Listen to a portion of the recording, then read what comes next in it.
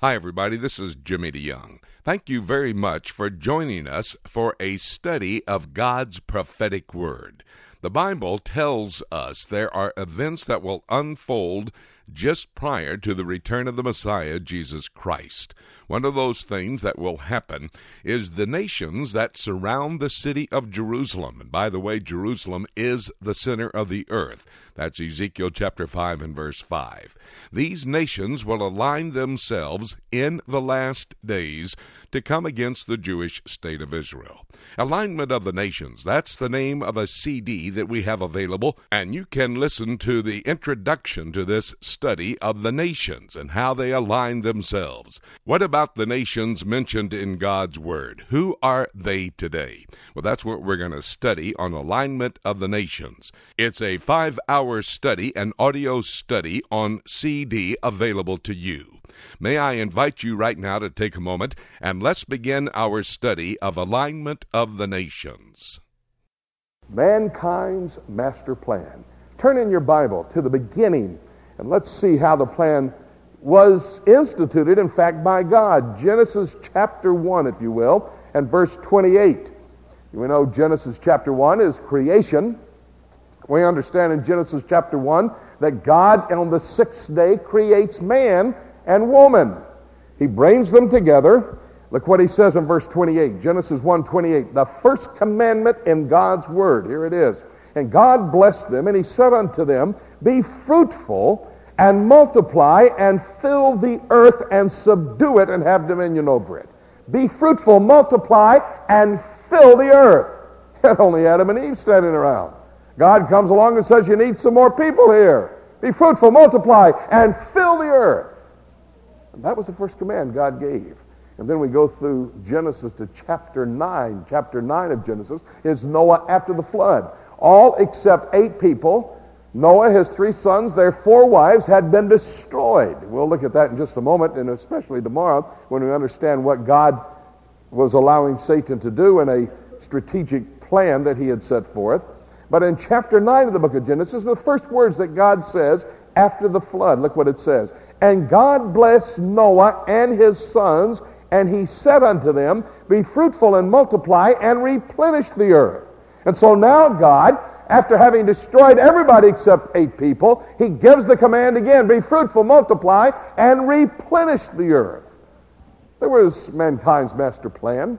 Be fruitful, multiply, and fill the earth with people. People who then could, of their own free will and choice, choose to love God. And that's what he did this for. That's why he created. He didn't create robots. He could have created people to say, yeah, I love you, God. All right, I'll do what you tell me. He didn't do that. He created all of us with a free will, and we can choose to either do it or not do it. And so that was mankind's master plan. But he had underlined that a sub-plan that was going to be to section off these people into the nations of the world. And that's where I want to get to. I want to talk about, first of all, the origins of the nations. The origins of the nations. Before I do that, before I get to the origins of the nations, let's set the stage. Let's think about and a preview of Genesis 1 to 12. You know how Genesis goes, don't you? The first 2,000 years of human history. Genesis 1 is creation. Genesis 2, the special effects of creation. Genesis 3 is the fall of man. Genesis 4 is the story of Cain and Abel. Genesis 5 is genealogies. Genesis 6, 7, and 8 is Noah and the flood. Genesis 9 is Noah after the flood. Genesis 10 is genealogies. Genesis 11 is the Tower of Babel. Genesis 12 is the call of Abraham out of Ur the Chaldees. And that's 2,000 years of human history. See if you can give me that back. The students probably can do it, but let's see if the oldie goldies can do it back there.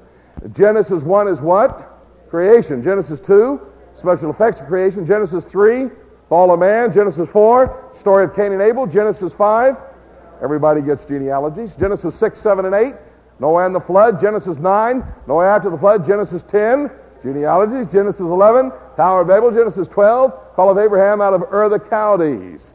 Unbelievable what's in there. Got your Bible open to Genesis? Look here. In Genesis 1, of course, we have creation. Genesis 2, we go back and God rehearses some of the special effects of creation, how things came together. Very exciting to see how that all comes together. Now in Genesis chapter 3, a fallen angel, whose original name was Lucifer, shows up as a serpent.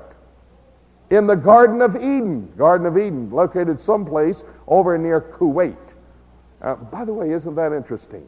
We're talking about Saddam Hussein in Iraq, who goes into Kuwait. In other words, where it all started, it's all coming back to. And so he goes into the Garden of Eden, and he there brings into confusion Adam and Eve. He uses deception. He causes them to fall. Then he makes the first promise of a coming Messiah, Genesis chapter 3 and verse 15. Chapter 4 now. And Adam knew his wife, and she conceived and bare Cain, and said, I have gotten a man from the Lord. And she again bare his brother Abel. And Abel was a keeper of the sheep, but Cain was a tiller of the ground. And you know the story of Cain and Abel, how the tiller of the ground brings his gift, basically vegetables, and the keeper of sheep, Abel, brings his gift, which was the firstborn of his flock, and they give him as a sacrifice or as an offering unto the Lord. Of course, God rejects Cain's offering. That causes him to be uptight with his brother Abel, who indeed he was his brother's keeper, and he kills him. Well, that's chapter 4, but chapter 4 is not complete unless we then find out that Cain gets married. And by the way, to answer the question, if you're concerned about where Cain got his wife, it was his sister that he married. It's the only thing that only person it could have been was his sister. Adam and Eve were the first, and they had to have children, and he had a sister. They don't list the sisters here, but that was his sister. Now, in verse 16 of chapter 4 of Genesis, and Cain went out from the presence of the Lord and dwelt in the land of Nod on the east of Eden, probably out towards China, from Kuwait, where Eden was located, I believe. He goes out to the east to Nod. Nod is literally means, a Hebrew word meaning to wander. And there it was when Cain goes out. He marries a wife. He's going to go out. He's going to have children. He's wandering around over here. And his first son, Enoch, is going to be the one who's going to establish a city. Verse 17. And Cain knew his wife, and she conceived and bare Enoch. And by the way, this is not the Enoch that went to be in the heavenlies. Here's a genealogy, or a portion of a genealogy for Cain in chapter 4 that's different than the genealogy of chapter 5. You need to make note of that.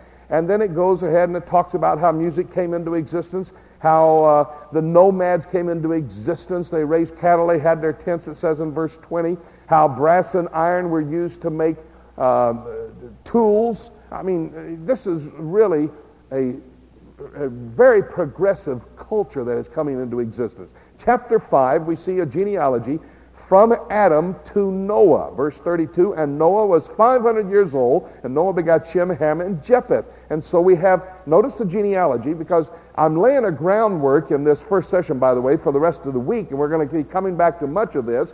But notice that Genesis chapter 5 is a genealogy from Adam to Noah and his 3 sons. It's setting up a progression showing who was having children, and in fact, it was also showing that when they came to a certain age, they would die. Noah happened to be 930 years of age when he died. Look at verse 5. And all the days, Adam. And all the days that Adam lived were 930 years, and he died. And so you're seeing now the genealogy of Adam over to Noah. By the way, when creation took place, I think it took place approximately 6,000 years ago, 4,000 BC. And then you have a man named Adam, who is the first man created. He lives for 930 years. And then you're going to have the flood come along. And at 600 years of age, Genesis chapter 6, Noah is going to be alive at 600 when the flood takes place. That's going to be approximately 2500 BC, or 1500 years after creation. So Adam, the first man, lives more than half of the period of time between creation and the flood. In Genesis 6, 7, and 8, we have Noah and the flood. I'll tell you in our continuing studies why the flood took place. There is a definite reason for the flood taking place, and we'll study that as we look at chapter 6, 7, and 8. Noah after the flood now, chapter 9, capital punishment is established. There's so much in Genesis, and in these first 12 chapters of the book of Genesis, he gives, this is the establishment or the institution of human government. He established in Genesis chapter 2 the institution of marriage. In Acts chapter 2, he establishes the institution of the church. There are three God-ordained and God-established institutions: the family, government, human government, and the church. And here in chapter 9 of Genesis, because when he gives forth capital punishment, in other words, you murder somebody, you're going to die. If you shed blood, you're going to shed your own blood. You're going to have to give up your life for that. Within the confines of that is all of human government. And there he establishes human government in Genesis chapter 9. Chapter 10, another genealogy. I'm missing so much that we could go through.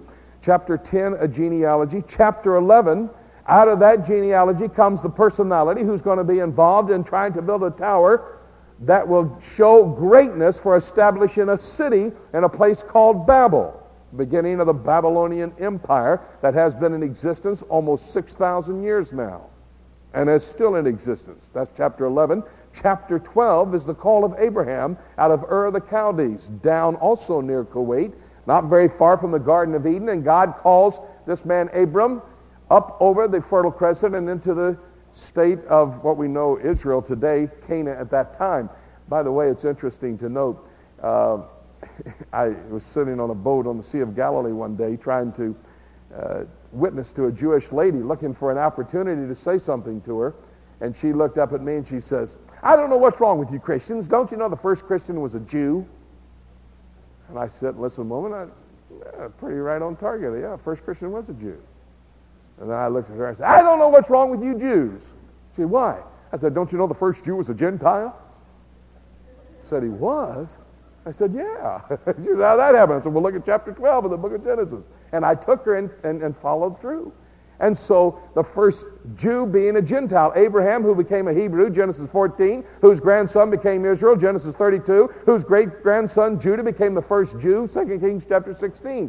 And there you have now the Jewish people coming into existence out of Genesis chapter 12.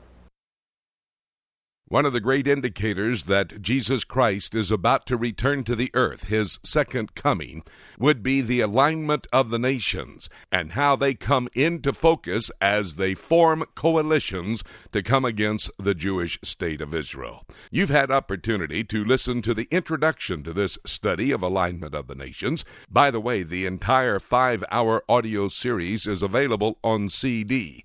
It's entitled Alignment of the Nations. You can go to our website and order it, www.prophecytoday.com, or you can call our toll-free number. That is 8-PROPHECY-8. It's a toll-free number from across America, 877-674-3298. You need to understand how the nations of the world in the end times will align themselves against the Jewish state of Israel. By the way, my friend, that is exactly what is happening right now. Evidence of the soon coming of Jesus Christ. And remember, before he steps back on the earth, 7 years prior to that, the rapture of the church. And the rapture of the church could actually take place at any moment. And having said that, nothing left for me to say, except let's keep looking up until...